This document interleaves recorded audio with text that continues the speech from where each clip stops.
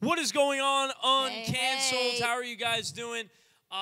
It's been a couple weeks since we had a legitimate podcast where we it was just like Brianna and myself and just a regular Joe's, I guess I should say. Regular But Joes. we had Wesley, Evangelist Wesley, here a couple weeks ago, and we did that.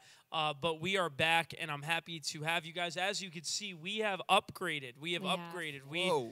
We no longer have the two chairs and all that stuff. We have a table now. We're Come very on now. official. Increase. Amen. But anyway, thank you guys for tuning in. We're so happy that you decided to join us. We actually we still have DJ on our. I don't know if I want to call it a staff because not that official, but on our crew, he's still editing our podcast and stuff. But Ben is now actually the recorder of the podcast, and DJ is our editor. We say increase. No, I'm just kidding. Type increase in the chat. No, I'm just kidding. No. You can if you want to. Amen. But Ben, why don't you tell us what type of apple we have today? Today, Impact, we have a Granny Smith, and it's a popular apple. It's very popular. Everybody knows a Granny Smith, Mm. but it's not a popular eating apple, I would say. But some people still like it as their preferred eating apple, and we're gonna make a decision about those people today. Yeah, we are. So Cosmic Crisp right now is my standard. Ben his standard is an Envy, although we both would agree that they are within the same kind of category realm type of deal. Brianna doesn't have a standard. I don't think, because No, I Brianna don't. just really doesn't care about apples the way that No, we do. I really don't. But her I'm just opinion- here for the fun. She's so the fun. opinion of a So fun. casual. I'm a apple eater. casual apple eater. I okay. like my That's fine. apple Important to pie. have a It range. is, and then I'm an above average, and Ben's an expert. So it's Wow, a thank good you. yeah. We have no, a just- good panel here. It's a good panel. We It's a do, good we do. diversity day. No, I'm just kidding. If you got that joke, then laugh. If you didn't, then don't. Here we go. Ready? Oh no! I don't want it. Oh no! I didn't even bite it all the way. Oh no! What is this? This is disgusting. Is yours super mushy? So mushy, I don't even want to eat it. And sour. Are they normally mushy? Or are these just bad? Oh. My flavor is Tastes terrible. Oh no. wow. Oh no. You know, yeah, we're just gonna put that in there I and keep didn't it even there. completely Oh. take a whole. You All don't right. need to. That's disgusting. I will say this. He probably isn't gonna watch this, but he might. His wife might. I don't know if he's officially a pastor. He's one of our ministers on staff, though. Ilder Arazo. This is his favorite apple. No way. Elder, Brother Ilder, get a new opinion. I need to help expand your palate because I have a feeling if that's your favorite apple, you haven't You had tried any a lot. other apple? Yeah. I'm craving a Red Delicious right now. He hates Rome. those. Almost Rome, yeah. We'll do a Rome apple one week. You'll get that joke. All right, let's go right to the chase here. Why does it Ben, you kick it off.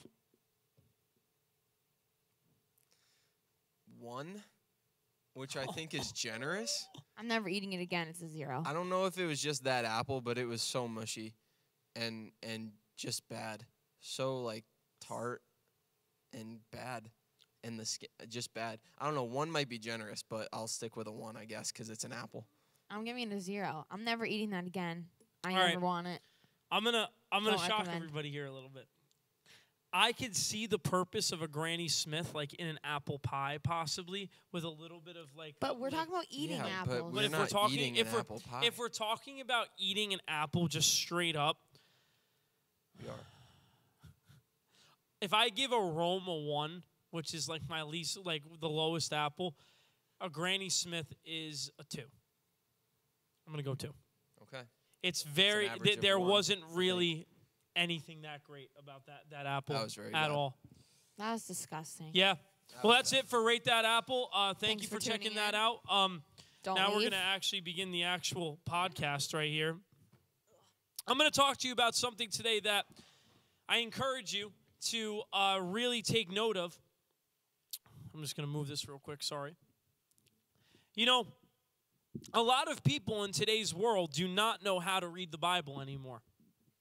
It is not popular to take the time to understand what the Word of God is actually saying, but rather to read a passage of Scripture and immediately apply it to our lives.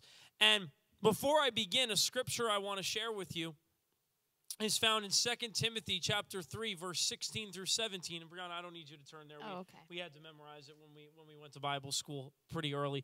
That It's is probably the first verse I think we had to memorize at Bible college. And it's this. It says, Paul is writing to Timothy, and he's talking to him about the last days. He's talking to him about the false teachings that will happen in the last days. And at the end of this chapter, he says to Timothy, he says that all Scripture is God-breathed and useful for teaching, rebuking, correcting, and training in righteousness, so that the servant of God can be thoroughly equipped for every good work. What does that Scripture mean?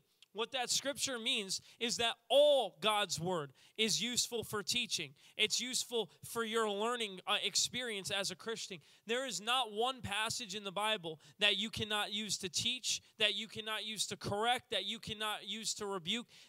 Every single passage in the Bible we can learn something from. And so, before we get into how to actually read the Bible, I want to make that clear, that don't listen to anyone that says, well, the Old Testament isn't really for today for us to understand and read. No, the Old Testament is still the Word of God, and it's still relevant to today. One thing that my wife always says, and it's very true, is that you need to allow the Holy Spirit to teach you how to read, how to understand the Word of God. So while we're going to give you principles right now of how to interpret the Bible and how to read the Bible, this does not mean that you put your study over the working of the Holy Spirit. The Holy Spirit may illuminate something to you in a moment. He's the ultimate teacher, but at the same time, these principles that we're about to teach you will help in partnering with the Holy Spirit to teach you, if that makes any sense. But how do I know the Holy Spirit will teach you? Brianna's going to read John 16:13. John 16:13 says, when the Spirit of truth comes, he will guide you into all truth. He will not speak on his own, but will tell you what he has heard. He will tell you about the future. Yes. He'll lead you and guide you to all truth. That's what the Holy Spirit will do. He will lead you and guide you to all truth. So the thing is that, and we'll get into this at the end, I think. But I'm going to say it now, too. Before you read the Bible, you should ask the Holy Spirit, especially as someone that's just starting to read the Bible. Holy Spirit, teach me something from the Word today. Teach me something as I read. Yes, you should learn how to interpret Scripture because we need to do our part. God's not going to honor our laziness. But at the same time, relying on the Holy Spirit. There's been times where I read a passage of Scripture and the Holy Spirit speaks something to me. We need to allow the Holy Spirit to teach us, and we need to learn how to study. Right. There has to be a balance. What's the scripture that talks about study to show yourself approved? Yeah, Timothy. Yep. You want to make sure that you're doing all that you can to understand, correctly what this was intended to mean, but while asking, like Joey was saying, asking the Holy Spirit to come in and teach you because he already knows all of those things. Yeah, he absolutely. knows, without studying, he knows exactly what the scripture was meant to mean, knows what Jesus was saying, whatever you're reading, he knows, and he can teach you. He'll bring other scriptures and connect them and show you kind of a whole meaning of something that maybe you wouldn't have thought of otherwise. Yeah. Absolutely. Absolutely. The Holy Spirit has to be your number one teacher when it comes to interpreting Scripture, not commentaries, not, books that are helpful and useful and you should utilize. I utilize commentaries regularly, but it does not override the Holy Spirit and what he's ultimately trying to teach me. There's two approaches to reading the Bible. There's actually three, but I'm going to give you two extremes. One extreme is that the Bible is not really for us today. It's a history book. It was written, to those people of that time, and it doesn't really apply to us today. That's one understanding. There's another extreme understanding, which is I just read the Bible and I just apply it to myself weirdly and wacky, and I don't understand what it meant to the original people that wrote it. I believe there's a middle ground where we understand what it meant to the original audience, and then we apply it to our lives. We meet those two things in the middle. So how do we do that, right? How do we read the Bible? and I've been doing a teaching in pre-service with our leaders at Impact Youth. And we've been doing a pre-service teaching with our leaders in training who are our juniors and seniors, and with our Shout out. Yeah, shout out juniors and seniors. Hello, I hope you're watching. But we're also, we're doing our teaching with our adult leaders, and we're just going through how to read the Bible. You know, one thing I ask you to do right now is I ask you to do this. Would you bring yourself to a point where you allow the Holy Spirit to teach you something right now? Sometimes when we hear, like how to read the Bible, we want to assume that we know everything already. And I'm not saying that's everybody, but if that's you and you're thinking, oh, I already know this, humble yourself and allow God to speak to you right now. I don't profess to know everything, not at all. In fact, this is not my own teaching. This is what I learned when I went to Bible school, and I had to learn at one point too, and I still am learning. So as we do this, we're just going to go through some things that are important. The first key principle, Brianna, if you want to read that one. The whole point? Just read what the first point is, and you can give a synopsis on it if you want to. Okay. The first point is context is king. You can write that in the chat. The chat on the right side. Okay, context is king. This is one of the most important things to consider while you're reading scripture. You want to look at what is going on around the scripture and how does it help me understand what I'm reading. That's perfect. And I'll give you an example. Ready? Context. Context is king of not only scripture, but of really anything, really any conversation. True. You can't take anything out of context. I see people post like a little clip of someone preaching, like they'll say like 2 words and they'll clip it and they'll be like, look at what they just said. For all you know, they were saying what they just said was wrong. Like you can't clip something and take it out of context. I was saying to Lindsay before I came on the podcast, Lindsay's Brianna's sister and my sister-in-law, and I was talking to her, and I said to her, yeah, I got to go grab those Granny Smiths so I can go do the podcast.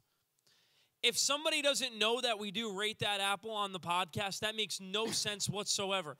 But as soon as you know that he does Rate That Apple for the podcast, you understand, oh, he has to go grab the Granny Smiths for Rate That Apple for the podcast. But without that context, you wouldn't understand otherwise. Yeah. So when reading scripture, don't just read, don't just read John 16:13 when we said right here, when the Spirit of truth comes, he will guide you into all the truth.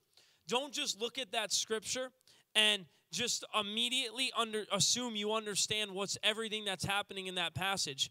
Obviously, when I'm preaching or something like that, sometimes I don't have time to explain all the context to everybody, but I, as the minister, have to already know the context so that I can explain it to you properly. And this especially goes for if you want to be in the ministry and you're listening to this right now, this is essential to you. Like, you need to know the Word of God. Right. Study to show yourself approved, as an approved worker. You cannot work for the ministry of God effectively and not understand how to interpret Scripture. So the first step is context. Context is king. It is the most important thing. Brianna. Point number 2? Yep. Okay. Scripture interprets Scripture. So Scripture it doesn't contradict itself. You have to, I don't have a good example off the top of my head. Do you have got something? One, yeah. Okay. So I used this with my leaders the other day. Perhaps if you're listening right now, you've heard of something in reference to Paul's thorn, right? And Paul had this thorn, and people say, I don't really know what the thorn is. Actually, let's go ahead and read it. I did not plan to do this at all, but I'm going to do it right now. I believe it's 2 Corinthians 12. I'm turning there, honey, so you don't have to. It's fine. I'm almost there.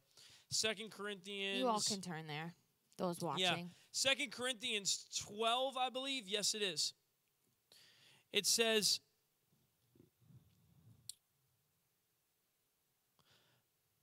so to keep me from becoming conceited because of the surpassing greatness of the revelation, a thorn was given me in the flesh, a messenger of Satan to harass me, to keep me from becoming conceited. Okay, so that text right there, a lot of people have interpreted that to mean that Paul had a sickness.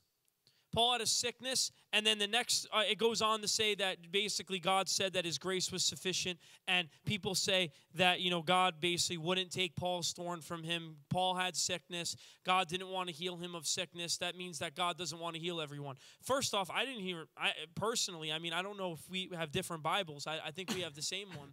But I didn't see anything about sickness in that text, nowhere. Right. It said nothing about sickness. It said a thorn in the flesh was given to me, a messenger of Satan. What is it? The thorn in the flesh was what, Brianna? A messenger of Satan. A messenger of Satan. A thorn in the flesh was given to me, a messenger of Satan. That's what the thorn was, a messenger of Satan. It was not a sickness. But how do I know for sure that God did not want to heal Paul? Or how do I know that he didn't have a sickness and that God didn't want to heal him? How do I know that that's an incorrect understanding? Well, because the Bible clearly says in Matthew 8:17 that Jesus took our sickness and bore our diseases, that there is a healing atonement. It is God's will to always heal because he took our sickness and he bore our disease on the cross. The scripture's very clear on that. It clearly says it. So when I read this text about Paul's thorn, I read it in light of the clear scripture that says in Matthew 8:16 through 17 that he took our sickness and bore our disease. Never read a passage of scripture that is vague, or almost, I don't want to use the word vague in a way that like God didn't really know what he was talking about, but vague in a sense where you have to maybe search a little bit and study for the meaning. Never take the more vague passage and try and make it into a doctrine when there's a scripture that's clear, cut, and dry that contradicts it. Right. The scripture is clear, cut, and dry that Jesus took our sickness and disease. So therefore, it doesn't make sense that Paul had a sickness that God was not willing to heal. Doesn't make sense. Two completely, very, very contradictory to each other. So when you get a passage of scripture, make sure the application that you're applying to your life, the meaning that you get, then the application that you get, make sure that they don't contradict other scriptures, because if they do, then that's not the correct meaning, because the Bible never contradicts itself. Right. And you won't have to waste your time. Oh, what does this mean? Does it mean this? Does it mean that? When you actually take other scriptures, like you don't have to waste your time. People waste lots of time on this passage trying to figure out, oh, what does it mean? What was he really trying? What really happened to Paul? You don't have to waste your time when you know the other scriptures. So that's another reason to study. Right. Absolutely. And show yourself approved. All right. Amen. Point number 3. Allow scripture to speak for itself. Yes. Don't read into the text. Reading into the text is something very scholarly, a scholarly word. It's called eisegesis. It's when you basically isolate. When you isolate Jesus. No, I'm just kidding. Oh my gosh. But you can look at it like that if you want to. But when you take a scripture and isolate it, it's like basically taking something out of context. yes, it's basically like if I were to post a sermon clip on What we were already saying. on Instagram, like I said, of like, I don't know, you catch me saying like on a Wednesday, like I say something like this, like I preach on Wednesday nights in Impact, and I say,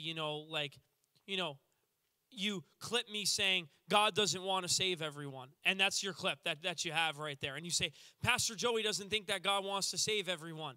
When in reality, the fullness of what I just said is that imagine if someone said God doesn't want to save everyone, but you just clipped me saying God doesn't want to save everyone. Right. See what I'm saying? Like if you clip me in this podcast right now saying that, you can get me and make it look like that when I really didn't say that at all. Exactly. And by the way, if you do that, you're a deceitful person and full of the devil, unfortunately. That's just the truth. If you want to make a preacher look bad just because you want to prove a point, that is full of the devil right there. That is not correct to do. But anyway, nonetheless, but it's wrong to try and read into a text, take it out of its immediate context. You shouldn't try and, let me see, just go to a passage of scripture. I'll pick one right here.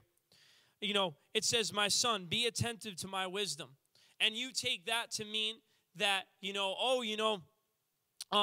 take that to mean, my son, needs to, I don't know, like, my son needs to listen to everything that I say. He needs to be attentive to my wisdom and stuff like that and do whatever I tell him to do. That would be isolating the passage out of its immediate context instead of actually studying to see what it means. So when you're reading a passage of Scripture, never isolate the text. Instead, read the whole context of it and then come to a conclusion about what it means. Very good. Cool. Moving on. Number 4, you should be writing these down. Number 4, every passage has one meaning. So we talked about this a lot last night with our leaders, but every passage, there's one meaning that the author intended to make. Yes. Yeah. It's not your job to change that. Right. A lot of times, and the thing is that I want you to understand that if you've ever done any of these things that we're saying not to do, or then don't be mad at yourself, because the reality is that no one taught you, and now you're learning. So that's okay. You made a mistake, you messed up, that's fine. It's not like you purposely did it. It's just that you did what you could with what you had, But now we're seeing here, every passage has one meaning. I had a student ask me last night, great question, very smart girl. If you're watching this right now, you know who you are. Hello, I hope you're doing well. Maybe you're at Stanford right now, but she's brilliant. She's a brilliant, brilliant student. I'm very proud of her. We're very proud of her. Very proud. She asked a really great question. She said, I don't understand. How could a passage of Scripture only have one meaning? People seem to get so much from one passage of Scripture. And even asking, doesn't that kind of diminish, the fullness of what you can get from the Bible? And I thought that was such a great question, and this is something that I dealt with in Bible college. Listen to this. This is very important.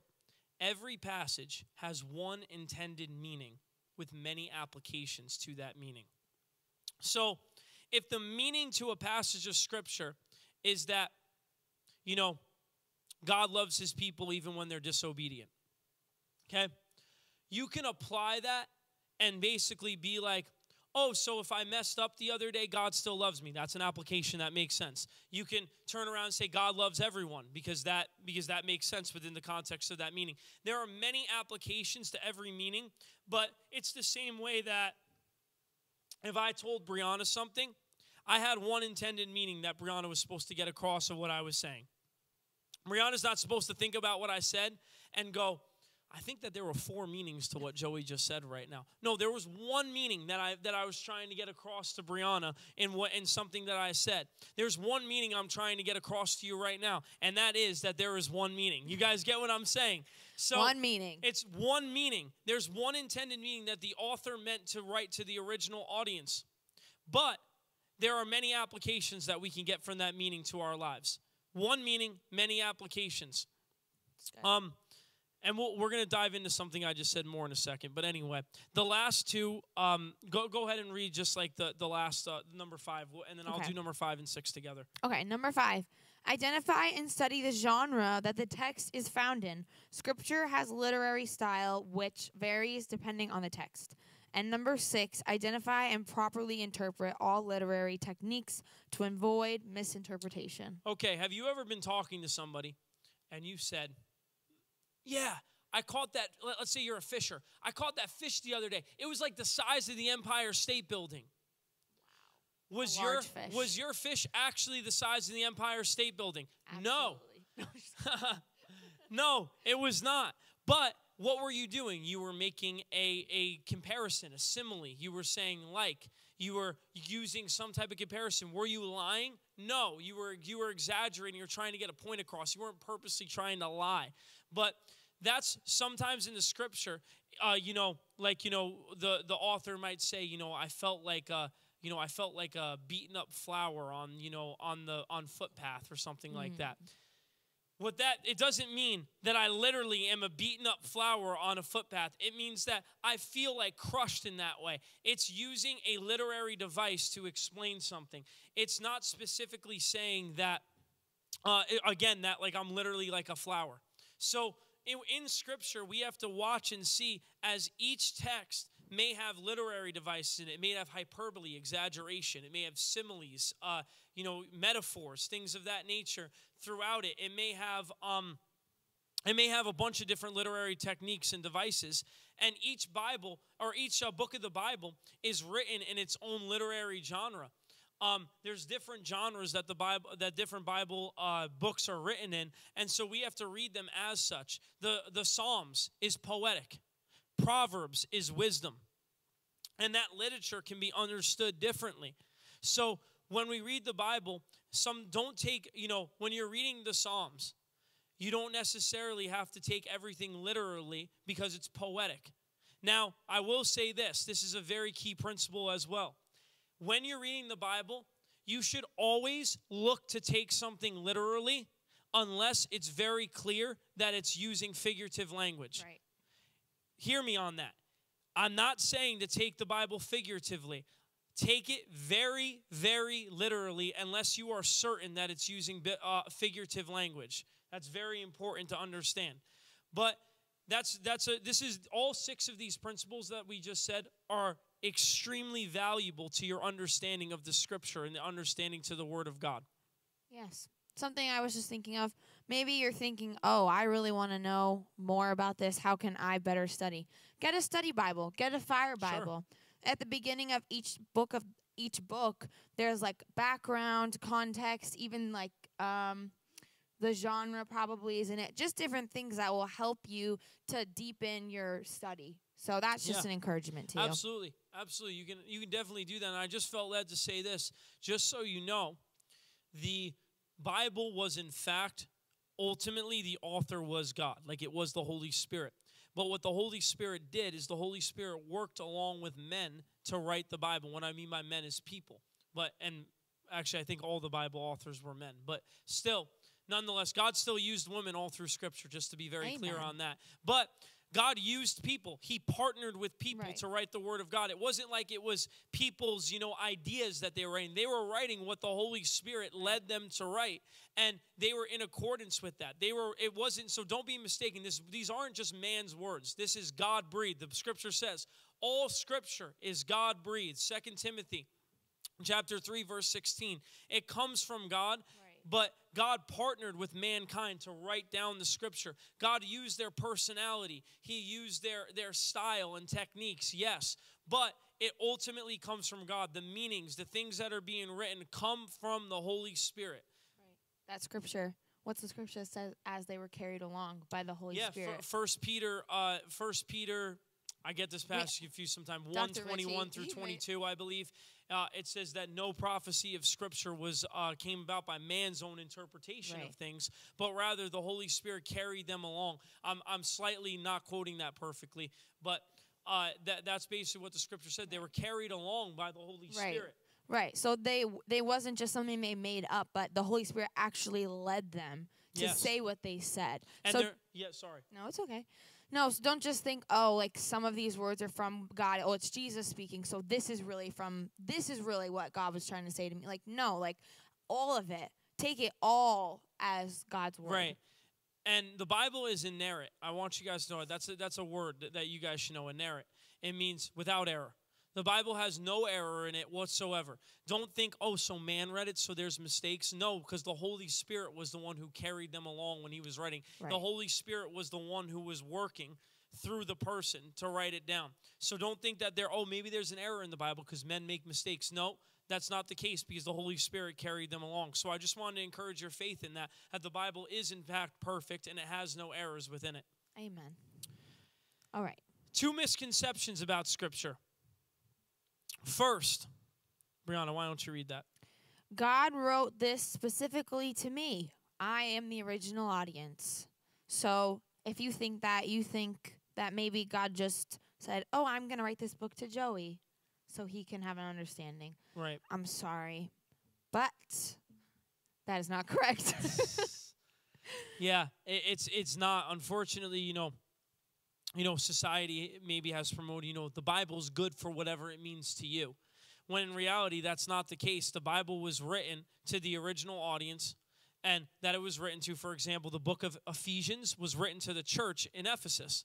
The book of Colossians was written to the church at Colossae. Like, that's how it worked. Like, it was written to the original audience. So God didn't intend, say, okay, I'm writing this to Joey Santorum. Now, in a sense, the Bible was written eventually to be used for all believers to understand. It is for you, yes, because it was written for all believers, but we are not the original audience. Like, we shouldn't sit there necessarily and immediately just go to the fact, wow, this was written only for me. No, it wasn't written only for you. It was written for you. And yes, God can use, what's in his word to apply to your circumstance right now, 100%.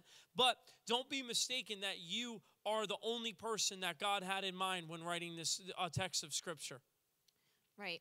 And some of the things you'll notice as you start to study, like this is kind of interesting. Why did Paul talk to them about, not filing lawsuits against each other? Like, Right. Why was that important to say? And when you look at, what's behind that church, there was a reason why he said that. And it doesn't necessarily, it helps you understand, this wasn't actually specifically to me, but there was a purpose behind what they were saying to that audience. Yeah. And just for our younger viewers or maybe people that might not know this, Paul was an apostle that wrote a lot of the New Testament of Scripture.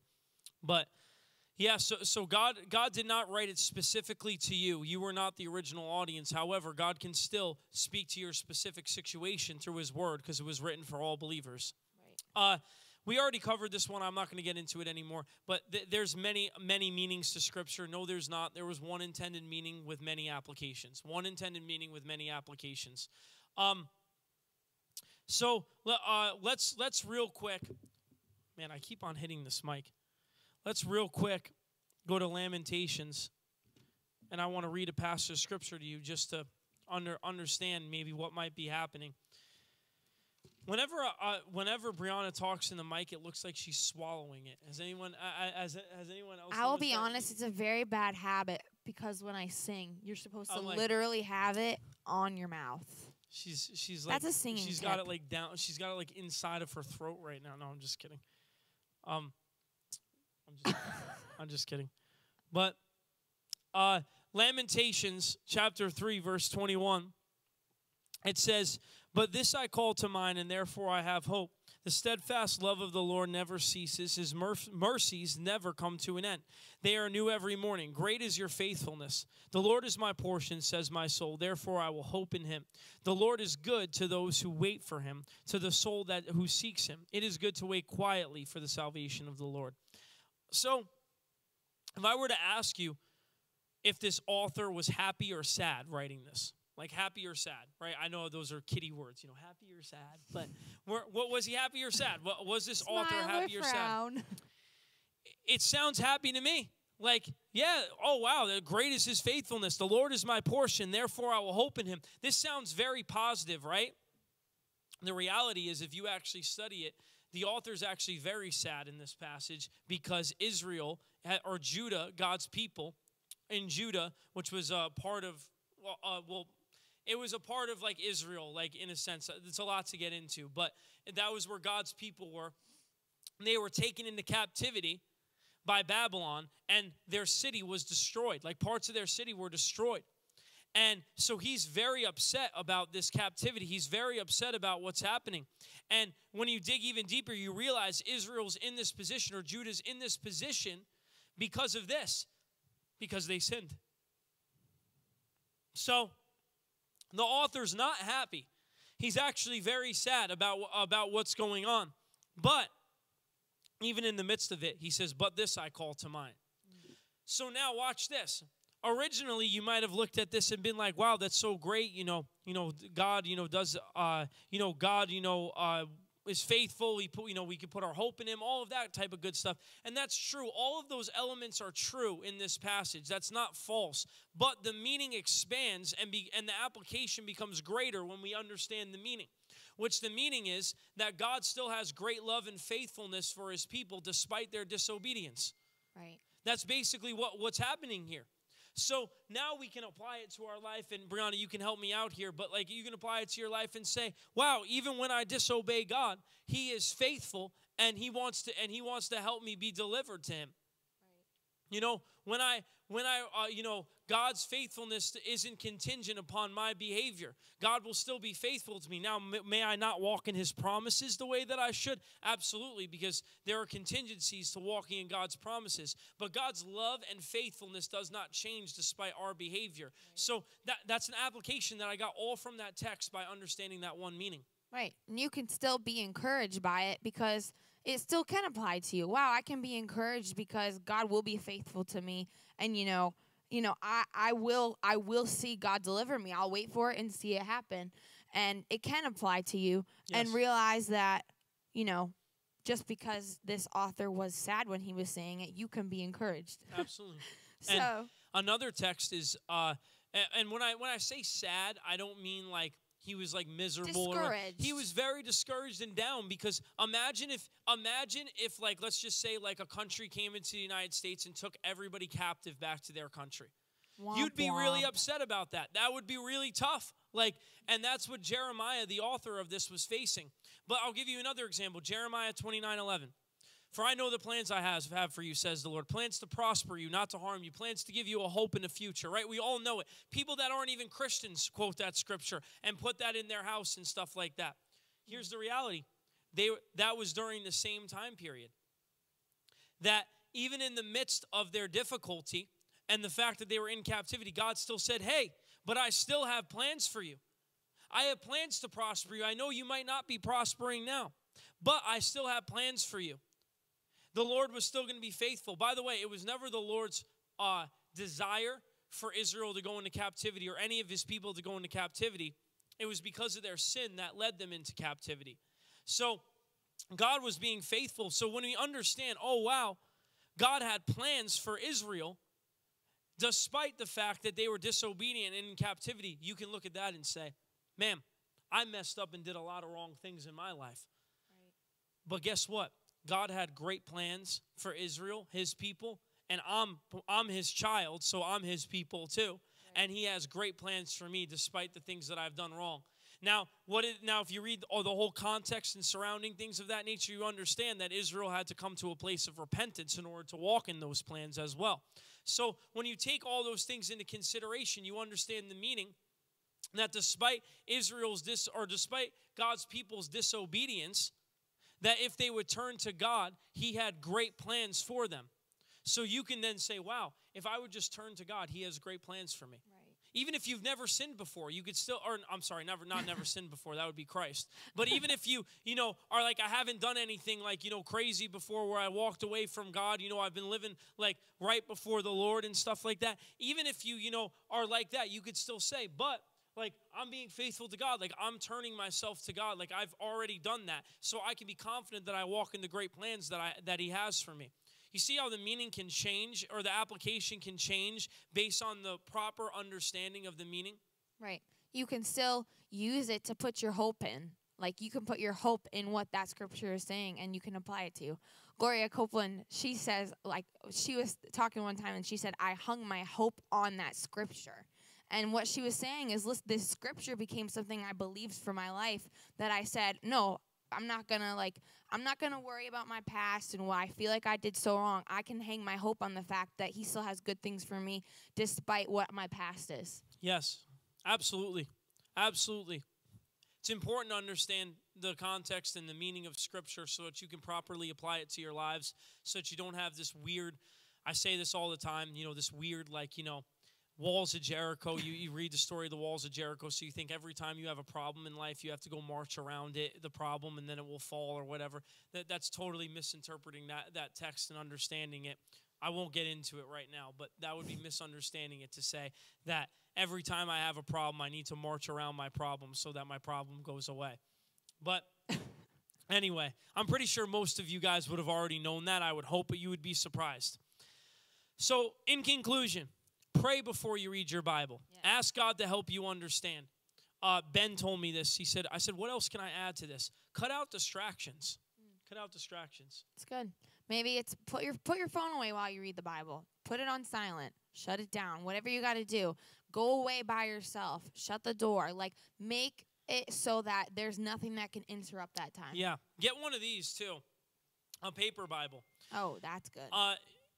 I understand there's Bible plans, and I actually do Bible plans with my youth and stuff, and that's wonderful. And if you want to join me on one, I'd be happy to join you. But it's best to have a paper Bible because you can get really distracted on your phone. At least put your phone on Do Not Disturb and make it that, text don't show up for you. Hide your alerts, something like that. Cut out distractions when you read the Word of God so that you can allow the Holy Spirit to speak to you. Make sure that you actually understand what's being said before you move on to the next thing. That, I never used to do that. I used to be like, I don't understand. I'll just go to the next thing. Absolutely. I'd rather you understand one verse in the Bible in your day of reading than read an entire chapter and get nothing out of it. Right. Now, that's not an excuse to just go, I am the man who has seen affliction under the rod of Israel. Okay, that's my scripture for the day. That is not an excuse to tell you to read one scripture and be done. But my encouragement to you is I'd rather you spend 20 minutes on one scripture and allow it to get in your spirit and mean something than read an entire chapter and have it be meaningless to you. Right, and you forget it for Right. the rest of your day. Dwell on it. Understand it. Write down things that don't make sense to you and ask the Holy Spirit to help you, and then ask a spiritual leader in your life that you trust to help you. More on that next week. I'm gonna talk about next week what a good spiritual leader in your life looks like. Someone that you could trust. Yeah, we'll get into that next week.